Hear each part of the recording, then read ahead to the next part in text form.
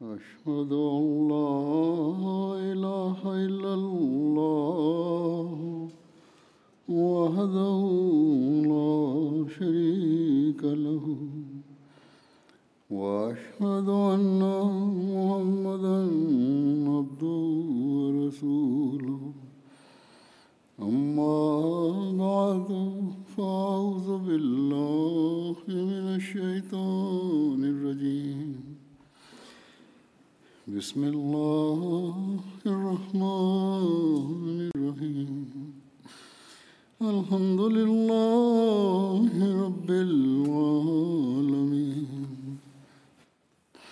الرحمن الرحيم مالك يوم الدين إياك نعبد وإياك نستعين اهدنا الصراط المستقيم صراط الذين أنعمت عليهم غير المغضوب عليهم ولا الضالين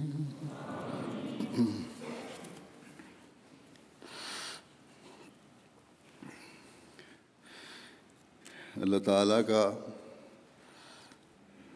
آپ پر یہ بڑا احسان ہے، جماعت احمدیہ پر بڑا احسان ہے، یہاں آنے والے، اس ملک میں آنے والے لوگوں پر بڑا احسان ہے کہ اس نے آپ کو اس ترقی یافتہ ملک میں آنے کی توفیق عطا فرمائی، اور خاص طور پر گزشتہ چند سالوں میں پاکستان سے بہت سے احمدی یہاں آئے ہیں اور ابھی بھی آ رہے ہیں، جو پاکستان سے اس لیے ہجرت کر کے آئے کہ وہاں احمدیوں کے حالات سخت سے سختر ہوتے چلے جا رہے ہیں، اور اس وجہ سے وہاں رہنا مشکل ہو گیا تھا، اور اس لحاظ سے احمدیوں کو ان حکومتوں کا شکر گزار ہونا چاہیے جنہوں نے بہت سے مظلوم احمدیوں کو یہاں رہنے کی جگہ دی۔ لیکن سب سے بڑا احسان جو اللہ تعالیٰ نے ہم احمدیوں پر کیا ہے وہ یہ ہے کہ اس نے ہمیں زمانے کے امام اور حضرت صلی اللہ علیہ وسلم کے عاشق صادق کو ماننے کی توفیق عطا فرمائی ہے۔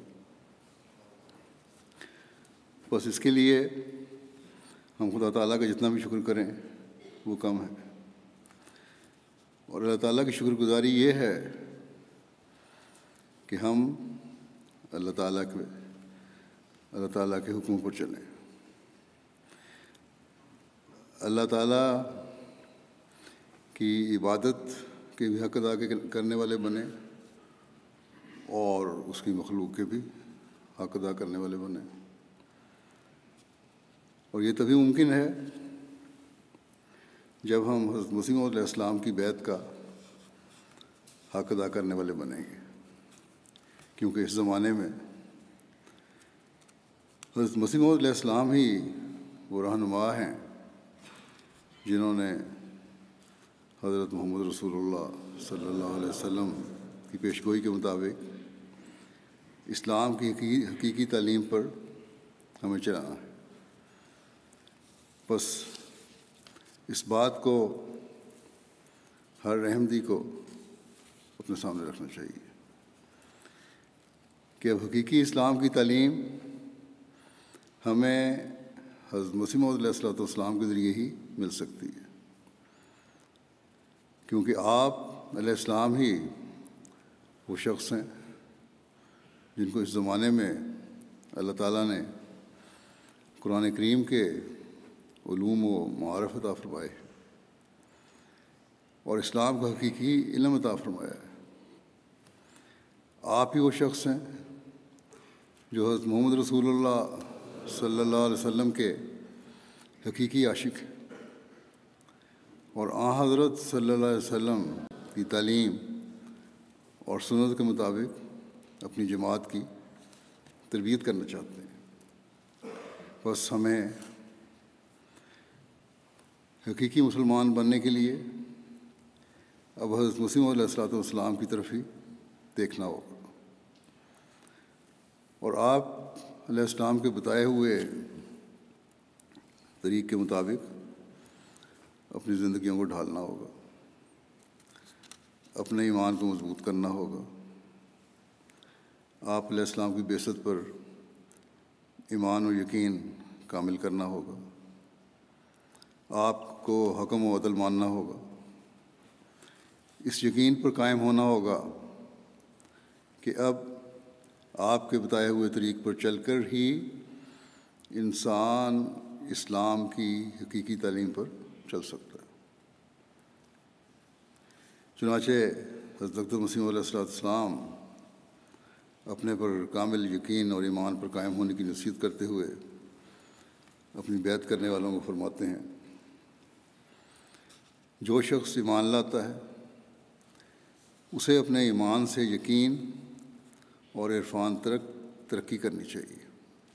صرف ایمان نہیں لے آئے بلکہ اس پہ یقین بھی پیدا ہونا چاہیے اور اس کا عرفان بھی حاصل ہونا چاہیے کہ کیوں ہم بیعت کر رہے ہیں، نہ یہ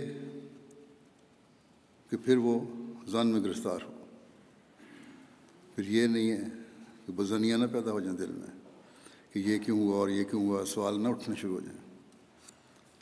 فرمایا کہ یاد رکھو ظن مفید نہیں ہو سکتا، خدا تعالیٰ خود فرماتا ہے ان الظن لا یغنی من الحق شیئا، یقیناً ظن حق سے کچھ بھی بے نیاز نہیں کر سکتا۔ یقین ہی ایک ایسی چیز ہے جو انسان کو بامراد کر سکتی ہے، یقین کے بغیر کچھ نہیں ہوتا۔ اگر انسان ہر بات پر بظنی کرنے لگے تو شاید ایک دم بھی دنیا میں نہ گزارا کر سکے۔ فرمایا کہ وہ پانی نہ پی سکے کہ شاید اس میں زہر ملا دیا ہو، بازار کی چیزیں نہ کھا سکے کہ ان میں ہلاک کرنے والی کوئی شے ہو، پھر کس طرح وہ رہ سکتا ہے؟ زندگی گزارنی مشکل ہو جائے گی۔ یہ ایک موٹی مثال ہے۔ اسی طرح پر انسان روحانی امور میں اس سے فائدہ اٹھا سکتا ہے۔ فرمایا کہ اب تم خود سوچ لو اور اپنے دلوں میں فیصلہ کر لو کہ کیا تم نے میرے ہاتھ پر جو بیعت کی ہے اور مجھے مسیح موعود حکم اور عدل ماننا ہے، تو اس ماننے کے بعد میرے کسی فیصلے یا فعل پر اگر دل میں کوئی کدورت یا رنج آتا ہے تو اپنے ایمان کی فکر کرو۔ وہ ایمان جو خدشات اور توہمات سے بھرا ہوا ہے کوئی نیک نتیجہ پیدا کرنے والا نہیں ہوگا، لیکن اگر تم نے سچے دل سے تسلیم کر لیا ہے کہ مسیح موعود واقعی حکم ہے، تو پھر اس کے حکم اور فعل کے سامنے اپنے ہتھیار ڈال دو اور اس کے فیصلوں کو عزت کی نگاہ سے دیکھو، تا تم رسول اللہ صلی اللہ علیہ وسلم کی پاک باتوں کی عزت اور عظمت کرنے والے ٹھہرو۔ رسول اللہ صلی اللہ علیہ وسلم کی شہادت کافی ہے، وہ تسلی دیتے ہیں کہ تمہارا امام ہوگا، یعنی آنے والا مسیح موعود تمہارا امام ہوگا، تمہارے میں سے وہ حکم عدل ہوگا۔ اگر اس پر تسلی نہیں ہوئی تو پھر کب ہوگی؟ یہ طریق ہرگز اچھا اور مبارک نہیں ہو سکتا کہ ایمان بھی ہو اور دل کے بعض گوشوں میں بدظنیاں بھی ہوں۔ ظاہری طور پر یہ اظہار ہو کہ ہم ایمان بھی لے آئے، لیکن پھر بدظنیاں بھی پیدا ہو رہی ہوں بعض معاملات میں۔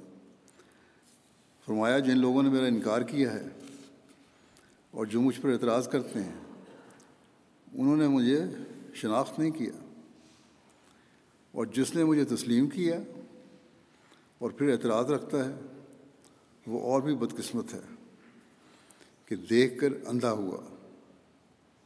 بس یہ ایمان کا معیار ہے جو ہم سب کا ہونا چاہیے۔ حضرت مسیح علیہ السلام نے ہی اپنے بعد خلافت کے جاری رہنے کی اطلاع دی تھی، اور صرف حضرت مسیح علیہ السلام نے ہی نہیں بلکہ حضرت صلی اللہ علیہ وسلم نے مسیح و مہدی کے آنے کے ساتھ خلافت کے تا قیامت جاری رہنے کی خبر دی تھی،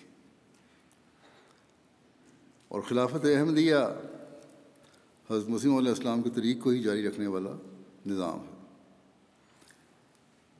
اس حکم اور عدل کے فیصلوں کو ہی جاری رکھنے والا نظام ہے۔ اپنے عہد میں ہر احمدی خلافت سے بھی وابستگی اور اطاعت کا عہد کرتا ہے۔ بس اس لحاظ سے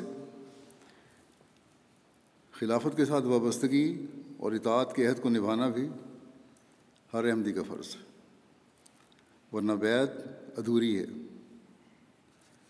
بس اس لحاظ سے بھی اپنے ایمان و یقین کو بڑھانے کی ہر احمدی کو ہمیشہ کوشش کرتے رہنا چاہیے۔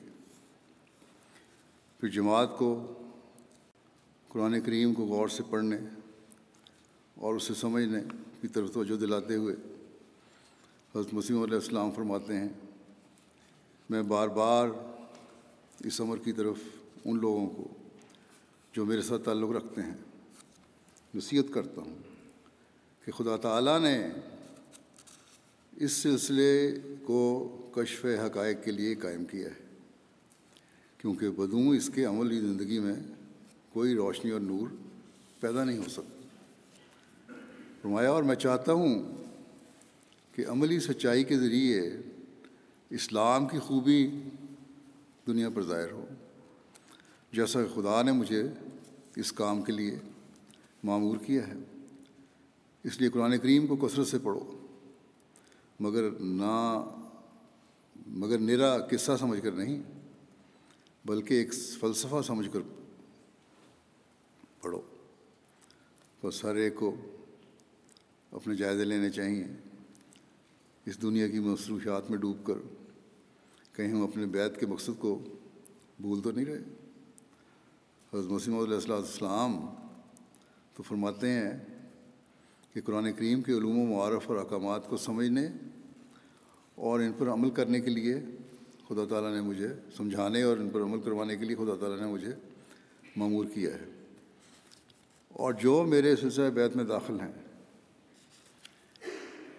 اس اہمیت کو سمجھیں اور قرآن کریم کے علوم و معارف پر غور کریں، اس کے معنی اور تفسیر کو سمجھنے کی کوشش کریں، اور یہ اس وقت تک نہیں ہو سکتا جب تک حضرت مسیح علیہ السلام کے روحانی خزانے کو بھی ہم سمجھنے اور پڑھنے کی کوشش نہیں کریں گے، آپ کے دیے لٹریچر کو بھی ہم سمجھنے اور پڑھنے کی کوشش نہیں کریں گے۔ ہم نے فرمایا کہ قرآن کریم کی قصہ کہانیاں نہیں ہیں بلکہ ضابطۂ حیات ہے، ایک لائحہ عمل ہے جس پر عمل کرنا ہر احمدی مسلمان کا فرض ہے۔ اگر ہم یہاں آ کر ان ملکوں میں آ کر اپنے اس مقصد کو بھول گئے اور دنیا کی مصروفیات میں ہی غرق ہو گئے، اپنے گھروں کے ماحول کو قرآن کریم کی تعلیم کے مطابق ڈھالنے کی کوشش نہ کی، تو ہماری اولادیں اور نسلیں دین سے دور ہوتی جائیں گی، اور یہ شکر گزاری کے بجائے اللہ تعالیٰ کے فضلوں کی نفی کرنے والی بات ہوگی۔ بس بہت غور اور سوچنے کی ضرورت ہے۔ ہر احمدی کے لیے، چاہے وہ پرانے احمدی ہیں، نئے احمدی ہیں، یہاں پیدا ہوئے احمدی ہیں، یا ہجرت کر کے آنے والے احمدی ہیں، کہ اللہ تعالیٰ کا قرب اور اس کی عبادت کا حق ادا کرنے اور اس کی کتاب کو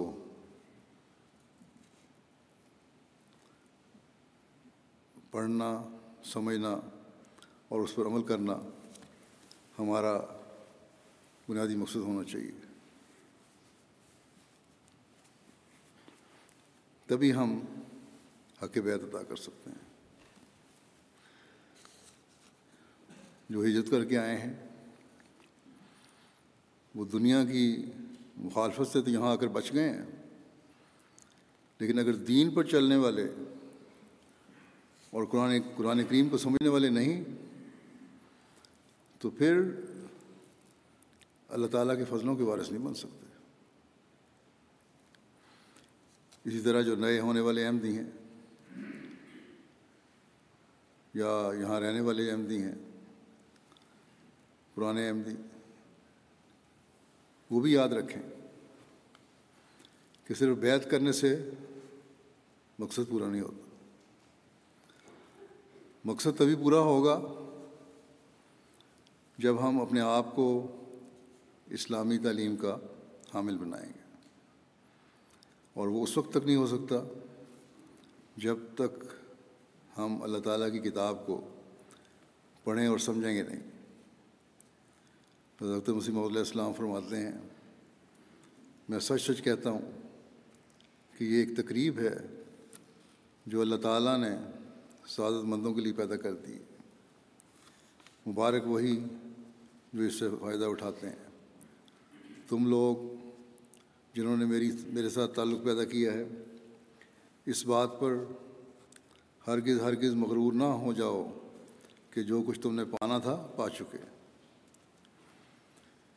یہ سچ ہے کہ تم ان منکروں کی نسبت قریب تر بسعادت ہو جنہوں نے اپنے شدید انکار اور توہین سے خدا کو ناراض کیا. اور یہ بھی سچ ہے کہ تم نے حسن ظن سے کام لے کر خدا تعالیٰ کے غضب سے اپنے آپ کو بچانے کی فکر کی. لیکن سچی بات یہی ہے کہ تم اس چشمے کے قریب آ پہنچے ہو جو اس وقت خدا تعالیٰ نے ابدی زندگی کے لیے پیدا کیا ہے. ہاں، پانی پینا ابھی باقی ہے، بس خدا تعالیٰ کے فضل و کرم سے توفیق چاہو کہ وہ تمہیں سیراب کرے، کیونکہ خدا تعالیٰ کے بدوں کچھ بھی نہیں ہو سکتا. خدا تعالیٰ کا فضل نہ ہو تو اس کے بغیر کچھ نہیں ہو سکتا. اس لیے اللہ تعالیٰ کا فضل ہمیشہ چاہو. فرمایا، یہ میں یقیناً جانتا ہوں کہ جو اس چشمے سے پیے گا وہ ہلاک نہ ہوگا، کیونکہ یہ پانی زندگی بخشتا ہے اور ہلاکت سے بچاتا ہے اور شیطان کے حملوں سے محفوظ کرتا ہے. اس چشمے سے سیراب ہونے کا کیا طریق ہے؟ یہی کہ خدا تعالیٰ نے جو دو حق تم پر قائم کیے ہیں ان کو بحال کرو اور پورے طور پر ادا کرو. ان میں سے ایک خدا کا حق ہے، دوسرا مخلوق کا. اپنے خدا کو وحدہ لا شریک سمجھو، جیسا کہ اس شہادت کے ذریعے تم اقرار کرتے ہو کہ اشہد ان لا الہ الا اللہ، یعنی میں شہادت دیتا ہوں کہ کوئی محبوب، مطلوب اور مطاع اللہ کے سوا نہیں ہے. یہ ایک ایسا پیارا جملہ ہے کہ اگر یہ یہودیوں، عیسائیوں یا دوسرے مشرک بت پرستوں کو سکھایا جاتا اور وہ اس کو سمجھ لیتے تو ہرگز تباہ اور ہلاک نہ ہوتے. اس ایک کلمے کے نہ ہونے کی وجہ سے ان پر تباہی اور مصیبت آئی اور ان کی روح مجذوم ہو کر ہلاک ہو گئی. بس دیکھیں کس طرح حضرت مسیح علیہ السلام نے تسلی دلائی اور ضمانت دی ہے کہ تم جس چشمے کے قریب پہنچے ہو، بیعت کر کے جس بات کا اقرار کیا ہے، اگر اس سے پانی پیو گے، فیض اٹھاؤ گے، نہ صرف باتوں تک ہی رہو گے بلکہ عمل بھی کرو گے، تو پھر تمہیں یہ ضمانت دی جاتی ہے کہ کبھی تمہاری روحانی ہلاکت نہیں ہوگی، کیونکہ حضرت مسیح علیہ السلام ہی قرآن کریم کے پیغام کو اور اللہ تعالیٰ کے احکامات کو جاری کرنے کے لیے تشریف لائے تھے۔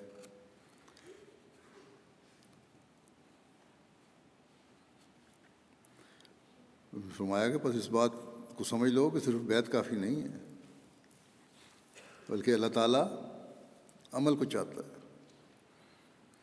اور جو عمل کرے گا وہ اللہ تعالیٰ کے فضلوں سے خالی نہیں رہتا، کبھی ہلاک نہیں ہوتا۔ اور یہ عملی حالت اس وقت پیدا ہوگی جب اشہد ان لا الہ الا اللہ کا کلمہ تمہارے ظاہر و باطن کی آواز بن جائے گا۔ اللہ تعالیٰ سے زیادہ تمہیں کوئی محبوب نہ ہو، اللہ تعالیٰ کی رضا کے علاوہ کسی چیز کی طلب نہ ہو، اللہ تعالیٰ کے حکموں کی کامل اطاعت ہو۔ اب ہر ایک اس بات سے اپنے جائزے لے سکتا ہے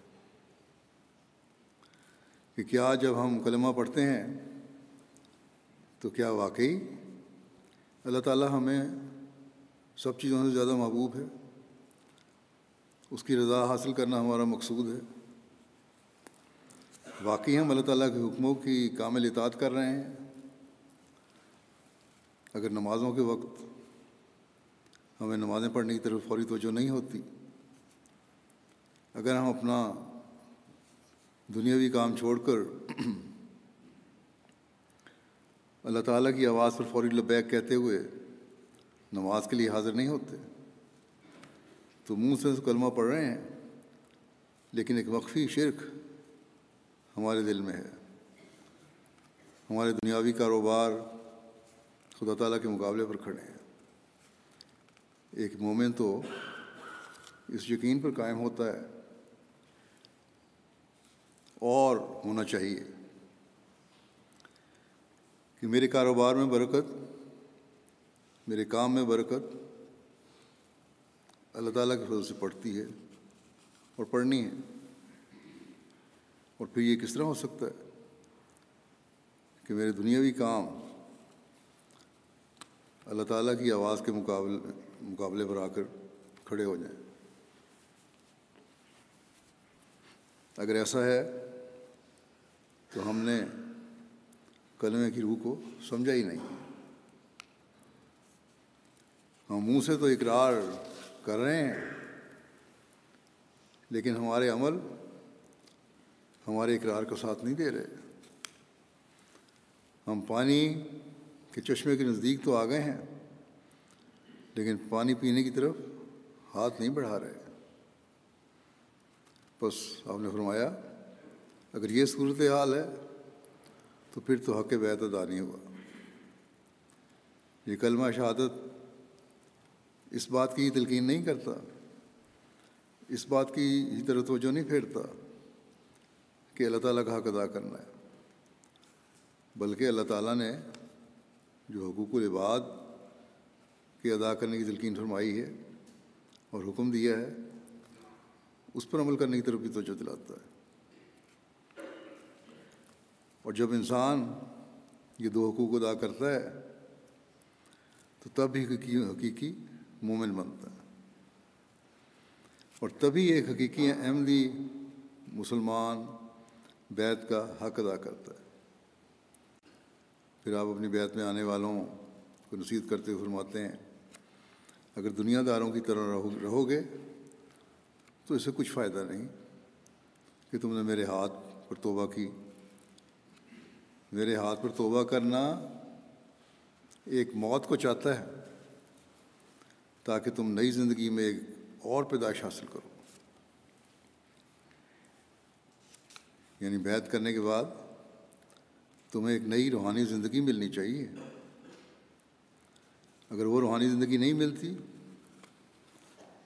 اور وہی مادی زندگی کی خواہشات اور ترجیحات ہیں تو پھر ایسی بیعت کچھ فائدہ نہیں دے گی. فرمایا بیعت اگر دل سے نہیں تو کوئی نتیجہ اس کا نہیں. میری بیعت سے خدا دل کا اقرار چاہتا ہے. بس جو سچے دل سے مجھے قبول کرتا ہے اور اپنے گناہوں سے سچی توبہ کرتا ہے، غفور الرحیم خدا اس کے گناہوں کو ضرور بخش دیتا ہے اور وہ ایسا ہو جاتا ہے جیسے ماں کے پیٹ سے نکلا ہے. تب فرشتے اس کی حفاظت کرتے ہیں، بالکل معصوم ہو جاتا ہے. فرمایا کہ ایک گاؤں میں اگر ایک نیک آدمی ہو تو اللہ تعالیٰ اس نیک کی رعایت اور خاطر سے اس گاؤں کو تباہی سے محفوظ کر لیتا ہے. لیکن جب تباہی آتی ہے تو پھر سب پر پڑتی ہے، مگر پھر بھی وہ اپنے بندوں کو کسی نہ کسی طرح کسی نہج سے بچا لیتا ہے. سنت اللہ یہی ہے کہ اگر ایک بھی نیک ہو تو اس کے لیے دوسرے بھی بچائے جاتے ہیں. بس یہ بنیادی اصول ہمیشہ یاد رکھنا چاہیے. اللہ تعالیٰ اپنے خالص بندوں کی دعاؤں کو سنتا اور ان کے نیک عملوں کو قبول کرتا ہے. بس ہمیں کوشش کرنی چاہیے کہ ہماری عبادتیں خالص اللہ تعالیٰ کے لیے ہوں، ہمارے عمل اللہ تعالیٰ کی رضا کو حاصل کرنے والے ہوں. آج کل جو دنیا کے حالات ہیں ان سے ظاہر ہو رہا ہے کہ بہت خوفناک تباہی کے بادل ہمارے اوپر منڈلا رہے ہیں. امریکہ کے صدر نے کل یہ بیان دیا تھا کہ اگر روس کے صدر نے ایٹمی ہتھیار کا استعمال کیا تو پھر اس کے جواب میں دوسری طرف سے بھی رد عمل ہوگا، اور پھر جو تباہی ہوگی وہ دنیا کے خاتمے پر منتج ہوگی. بس ان ملکوں میں رہنے والے یہ نہ سمجھیں، جو یہاں ہجرت کر کے آئے ہیں وہ یہ خیال نہ کریں کہ ہم یہاں محفوظ ہیں. کوئی بھی کسی جگہ بھی محفوظ نہیں ہے. ان بڑی طاقتوں کے لیڈروں کے جب دماغ الٹتے ہیں تو پھر یہ کچھ نہیں دیکھتے. بس ان حالات میں احمدیوں کا ہی کام ہے کہ دعا سے کام لیں، اپنی عبادتوں کو اللہ تعالیٰ کے لیے خالص کریں. جیسا کہ حضرت مسیح علیہ السلام نے فرمایا ہے کہ نیک لوگوں کی خاطر، اپنے خالص بندوں کی خاطر اللہ تعالیٰ دوسروں کو بھی بچا لیتا ہے. اور یہی اللہ تعالیٰ کے کلام سے، قرآن کریم سے ہمیں پتہ چلتا ہے. بس اس زوم میں کسی کو نہیں رہنا چاہیے کہ یہاں آ کر ہم محفوظ ہو گئے ہیں، ہمارے بچوں کے مستقبل محفوظ ہو گئے ہیں. نہیں، بلکہ بہت خطرناک دور سے ہم گزر رہے ہیں. اگر ایسے حالات میں کوئی بچا سکتا ہے تو وہ اللہ تعالیٰ کی ذات ہے. بس خود بھی اس کے آگے جھکیں، اپنی نسلوں کو بھی اس کے آگے جھکنے والا بنائیں تاکہ اپنے آپ کو بھی محفوظ کر سکیں اور اپنی نسلوں کو بھی محفوظ کر سکیں. اس دنیا نے ہمیں نہیں بچانا،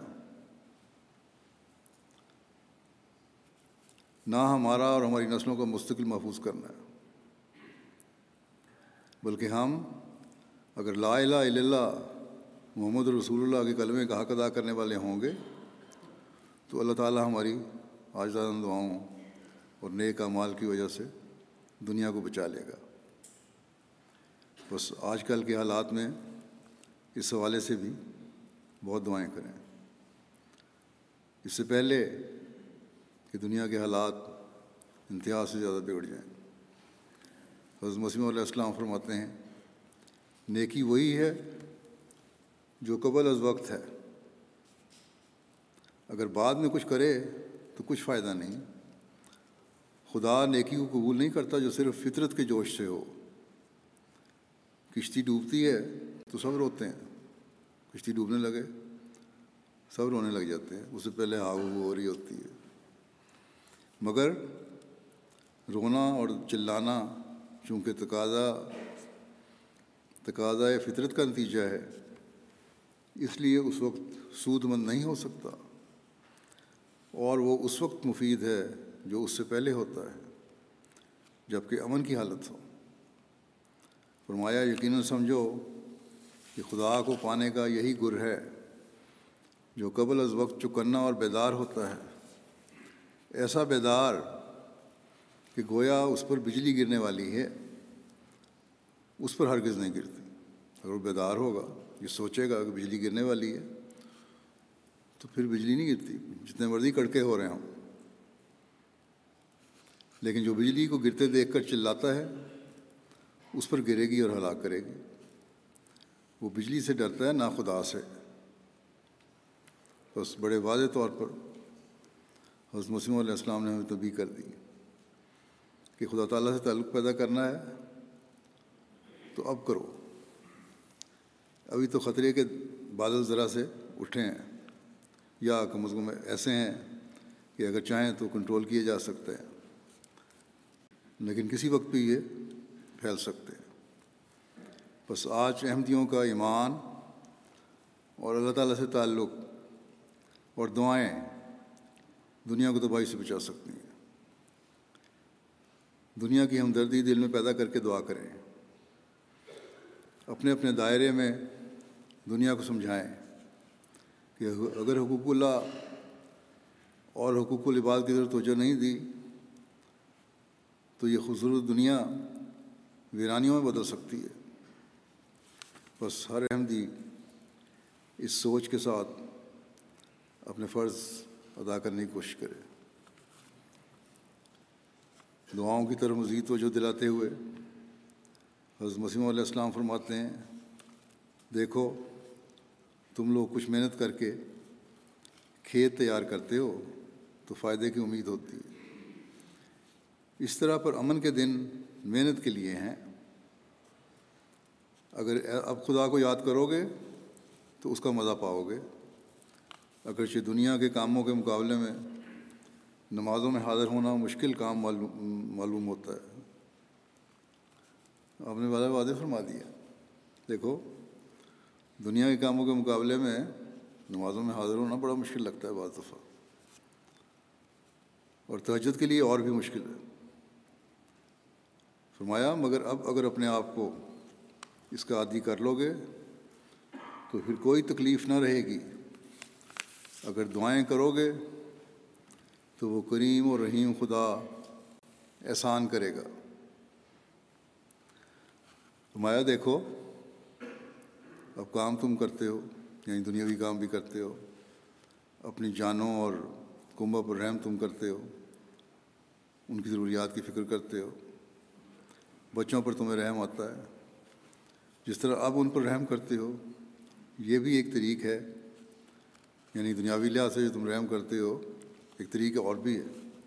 وہ کیا طریق ہے کہ نمازوں میں ان کے لیے دعائیں کرو، رکوع میں بھی دعا کرو، پھر سجدے میں دعا کرو کہ اللہ تعالیٰ اس بلا کو پھیر دے اور عذاب سے محفوظ رکھے۔ جو دعا کرتا ہے وہ محروم نہیں رہتا۔ یہ کبھی ممکن نہیں ہے کہ دعائیں کرنے والا غافل پلید کی طرح مارا جاوے۔ اگر ایسا نہ ہو تو خدا کبھی پہچانا ہی نہ جاوے۔ وہ اپنے صادق بندوں اور غیروں میں امتیاز کر لیتا ہے، ایک پکڑا جاتا ہے دوسرا بچایا جاتا ہے۔ غرض ایسا ہی کرو کہ پورے طور پر تم میں سچا اخلاص پیدا ہو جاوے۔ وہ یہ باتیں اس زمانے میں آپ نے کہی تھیں جب تعاون کی وبا پھیلی ہوئی تھی، لیکن آج کل بھی عالمی تباہی کے جو آثار نظر آ رہے ہیں، جیسا کہ میں نے کہا، اس کے لیے ضروری ہے کہ ہم اللہ تعالیٰ کے حضور خاص طور پر جھکیں، اور یہی ایک راستہ ہے اپنے آپ کو محفوظ کرنے کا، دنیا کو محفوظ رکھنے کا۔ پھر جماعت کو اعلیٰ اخلاق کی نصیحت بھی آپ نے خاص طور پر فرمائی، کیونکہ اعلیٰ اخلاق دکھانا بھی اللہ تعالیٰ کے حکموں میں سے ایک حکم ہے۔ چنانچہ آپ علیہ السلام فرماتے ہیں اخلاق کا درست کرنا بڑا مشکل کام ہے۔ جب تک انسان اپنا مطالعہ نہ کرتا رہے یہ اصلاح نہیں ہوتی۔ اپنا جائزہ نہ لیتے رہو، اپنی باتیں جو تم کرتے ہو سارا دن، جس طرح زندگی گزاری دن گزار رہے ہو، اس کا جائزہ نہ لو، کیا اچھائی کی، کیا برائی کی، کیا نیک باتیں کی، کیا غلط باتیں کی، اس وقت تک اصلاح نہیں ہو سکتی جب تک جائزہ نہ ہو۔ فرمایا زبان کی بد اخلاقیاں دشمنی ڈال دیتی ہیں، اس لیے اپنی زبان کو ہمیشہ قابو میں رکھنا چاہیے۔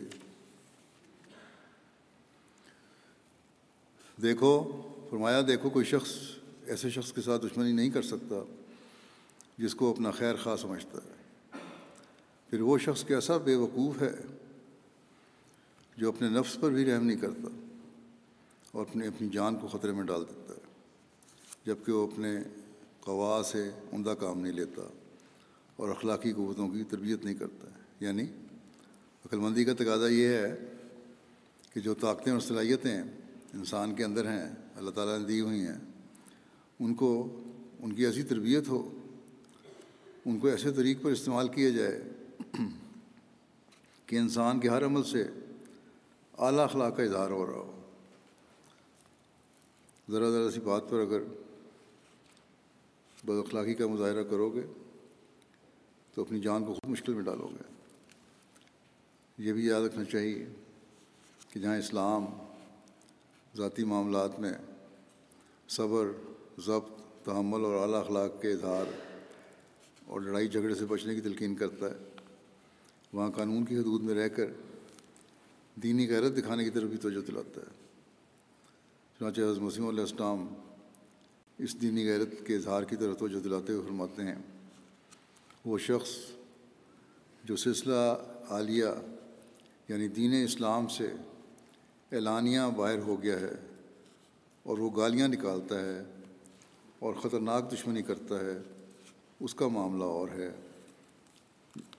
جیسے صحابہ کو مشکلات پیش آئے اور اسلام کی توہین انہوں نے اپنے بعض رشتہ داروں سے سنی، تو پھر باوجود تعلقات شدیدہ کے یعنی گہرے تعلقات ہونے کے باوجود، قریبی تعلقات ہونے کے باوجود ان کو اسلام مقدم کرنا پڑا۔ فرمایا ایک شخص جو اسلام کا سخت دشمن ہے، رسول اللہ صلی اللہ علیہ وسلم کو گالیاں دیتا ہے، وہ اس قابل ہے کہ اس سے بیزاری اور نفرت ظاہر کی جاوے۔ لیکن اگر کوئی شخص اس قسم کا ہو کہ وہ اپنے اعمال میں سست ہے، تو وہ اس قابل ہے کہ اس کے قصور سے درگزر کیا جاوے اور اس سے تعلقات پر زد نہ پڑے جو وہ رکھتا ہے۔ ہاں، اگر مخالفت نہیں کر رہا کوئی تو پھر اس سے تعلقات رکھو، اچھے تعلقات رکھو، لیکن جو کھل کے مخالفت کر رہا ہے، جو اسلام کو اور حضرت صلی اللہ علیہ وسلم کو گالیاں دے رہا ہے، باوجود سمجھانے کے بعد نہیں آ رہا، تو پھر وہاں دینی غیرت دکھانی چاہیے۔ اور یہی اسی طرح پر ہر احمدی کو حضرت مسیح علیہ السلام کے معاملے میں بھی غیرت دکھانی چاہیے۔ جو شخص حضرت مسیح علیہ السلام کے خلاف باوجود سمجھانے کے دریدہ دینے سے باز نہیں آتا، اس سے بھی ہم دوستی کا ہاتھ نہیں بڑھا سکتے، اور نہ کسی احمدی کی غیرت کی برداشت کرتی ہے۔ بہت سے آپ میں سے ہیں جو یہاں پاکستان سے آئے ہیں، انہیں ذاتی تجربہ ہے کہ کس قسم کی غلیظ زبان حضرت مسیح علیہ السلام کے خلاف وہاں نام نہاد ملا استعمال کرتے ہیں۔ اگر ہمیں کہا جائے کہ ان سے محبت کا اظہار کیا جائے یا ان کے شر ان پر الٹنے کے لیے دعا نہ کی جائے، تو یہ ہماری غیرت گوارا نہیں کرتی۔ وہی اصول جیسا مسلموں نے بتایا یہاں بھی چلے گا۔ ہاں، ہم ایسے لوگوں کے خلاف بھی قانون ہاتھ میں نہیں لیتے، کیونکہ یہ بھی اسلامی تعلیم کا حصہ ہے کہ کسی بھی صورت میں قانون اپنے ہاتھ میں نہیں لینا۔ پھر حضرت مسیح علیہ السلام نے ایک اور خوبی جو ایک احمدیوں میں ہونی چاہیے بیعت کے بعد بیان فرمائی۔ آپ نے فرمایا کہ آپس میں محبت اور اخوت پیدا کرو۔ اس کی تعلیم دیتے ہوئے آپ فرماتے ہیں کہ ہماری جماعت کو سرزبدی نہیں آئے گی جب تک وہ آپس میں سچی ہمدردی نہ کریں۔ جو پوری طاقت دی گئی ہے وہ کمزور سے محبت کرے، یعنی جو بھی صلاحیتیں اور طاقتیں دی گئی ہیں اس کو استعمال میں لا کر کمزوروں سے محبت کرو، نہ کہ نفرت کا اظہار یا بیزاری کا اظہار۔ آپ فرماتے ہیں کہ میں جو یہ سنتا ہوں کہ کوئی کسی کی لغزش دیکھتا ہے تو اس کے اخلاق سے پیش نہیں آتا، بلکہ نفرت اور کراہت سے پیش آتا ہے۔ آپ نے فرمایا یہ طریق درست نہیں۔ آپ نے فرمایا جماعت تب بنتی ہے جب ایک دوسرے کی پردہ پوشی کی جائے اور حقیقی بھائیوں کی طرح ایک دوسرے سے سلوک کرو۔ آپ نے بڑے درد سے فرمایا کہ یہ طریق درست نہیں کہ جماعت میں اندرونی پھوٹ ہو۔ صحابہ نے بھی محبت و اخوت آپس میں پیدا کی اور ایک جماعت بن گئے۔ آپ اپنی جماعت کے افراد سے بھی یہی چاہتے ہیں کہ وہ آپس میں صحابہ کی طرح اخوت کا رشتہ قائم کریں۔ چنانچہ فرمایا اسی طرح پر خدا تعالیٰ نے یہ سلسلہ قائم کیا ہے، یعنی جس طرح صحابہ کا سلسلہ تھا، اور اس قسم کی اخوت وہ یہاں قائم کرے گا۔ خدا تعالیٰ پر مجھے بڑی امیدیں ہیں۔ فرمایا دیکھو، ایک دوسرے کا شکوہ کرنا، دل آزاری کرنا اور سخت زبانی کر کے دوسرے کے دل کو صدمہ پہنچانا اور کمزوروں اور عاجزوں کو حقیر سمجھنا سخت گناہ ہے۔ بس یہ اعلیٰ اخلاق ہیں کہ ایک دوسرے کے جذبات کا خیال رکھا جائے، اور جب یہ ہوگا تو تب ہی ہم حضرت مسیح علیہ السلام کی امیدوں پر پورا اتر سکتے ہیں، تب ہی ہم ان انعاموں کے وارث ہو سکتے ہیں جن کا وعدہ اللہ تعالیٰ نے آپ سے آپ کی جماعت کے متعلق فرمایا ہے۔ تبھی ہم اللہ تعالیٰ کے فضلوں کو حاصل کرنے والے بن سکتے ہیں۔ حضرت مسیح علیہ السلام کے وقت میں تو ہندوستان کی مختلف قومیں اور قبیلے جماعت میں شامل ہوئے تھے۔ اب تو اللہ تعالیٰ نے حضرت مسیح علیہ السلام سے کیے ہوئے وعدے کے مطابق دنیا کی مختلف قوموں اور قبیلوں اور رنگ و نسل کے لوگوں کو جماعت میں شامل فرما دیا ہے اور فرما رہا ہے۔ بس یہ اللہ تعالیٰ کا مختلف قوموں اور رنگ و نسل کے لوگوں پر احسان ہے کہ اس نے انہیں حضرت صلی اللہ علیہ وسلم کی جماعت میں شامل ہونے کی، کہ غلام صادق کی جماعت میں شامل ہونے کی توفیق عطا فرمائی اور ایک قوم بنا دیا ہے۔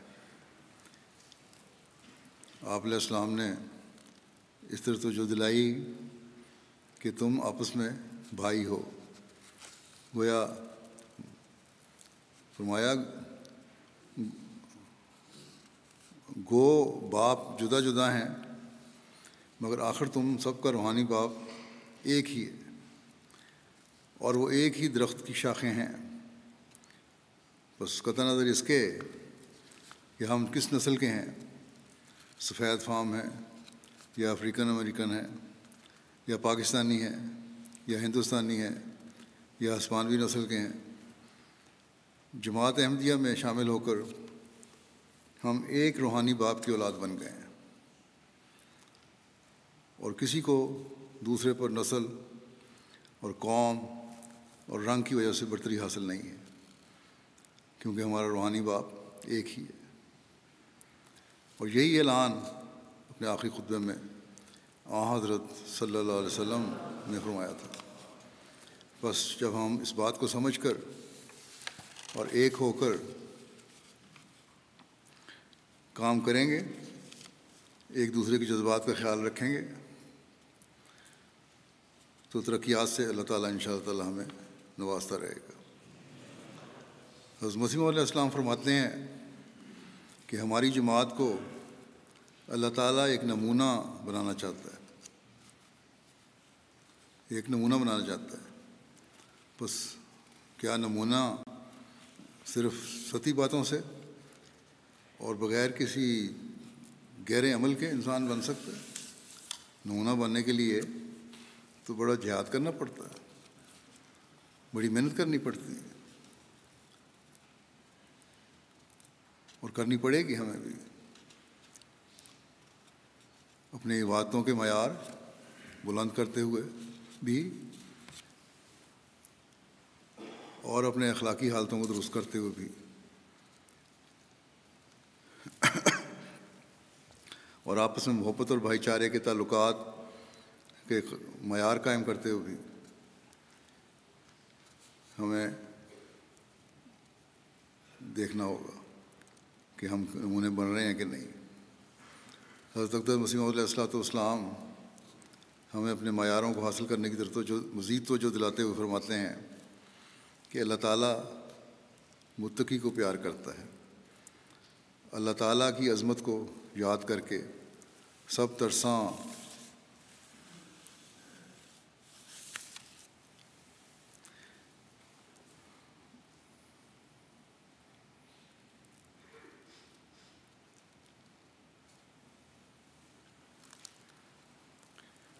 فرمایا کہ اللہ تعالیٰ متقی کو پیار کرتا ہے، اللہ تعالیٰ کی عظمت کو یاد کر کے سب ترساں رہو، یعنی اللہ تعالیٰ کا خوف اور خشیت دل میں پیدا کرو، اور یاد رکھو کہ سب اللہ کے بندے ہیں، کسی پر ظلم نہ کرو، نہ تیزی کرو، نہ کسی کو حقارت سے دیکھو۔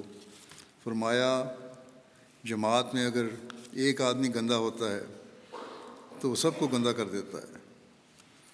آپ نے فرمایا اعلیٰ قدریں اور اعلیٰ اخلاق اس وقت پیدا ہوتے ہیں جب دل میں تقویٰ ہو۔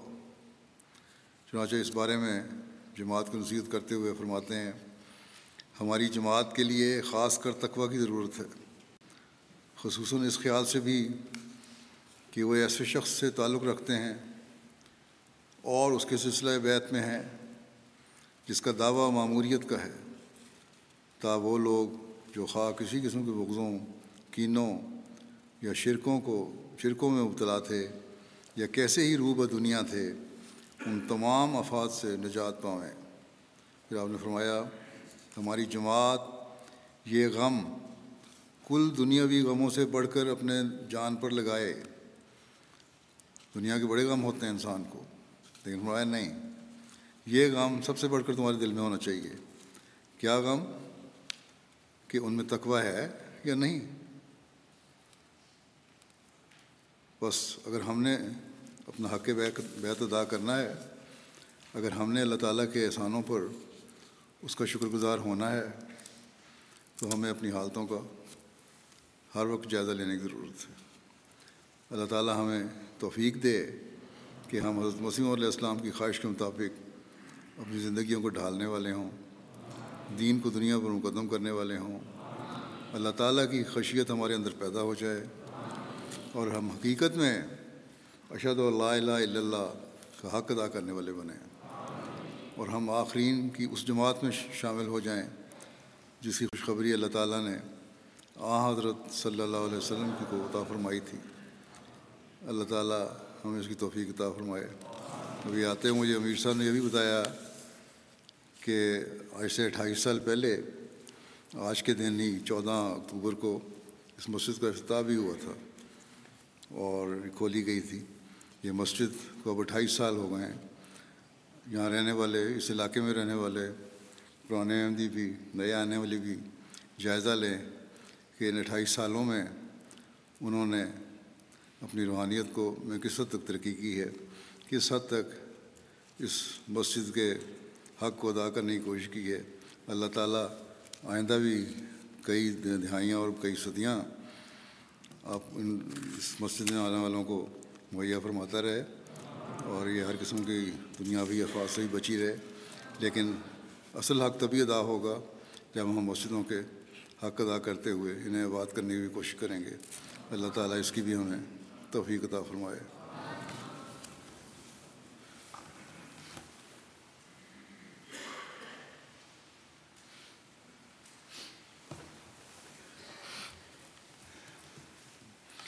الحمد لله نحمده ونستعينه ونستغفره ونؤمن به ونتوكل عليه ونعوذ بالله من شرور أنفسنا ومن سيئات أعمالنا